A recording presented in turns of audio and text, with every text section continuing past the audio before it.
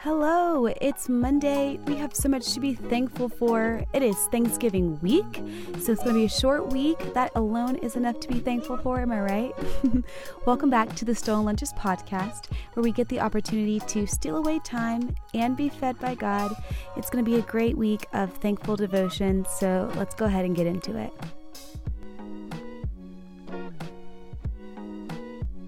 We have so much in our lives to be grateful for, but oftentimes we catch ourselves complaining about the little things. Is it okay to complain? Yes, but tell it to the presence of God, not your Facebook group. The presence of God isn't a place to bypass your emotions. It's a place to process them. The only way into the presence of God is to go to Him from where we truly are. God is the only safe place where we can pour out our complaints. And if you don't learn how to do that in His presence, they will spill over somewhere else.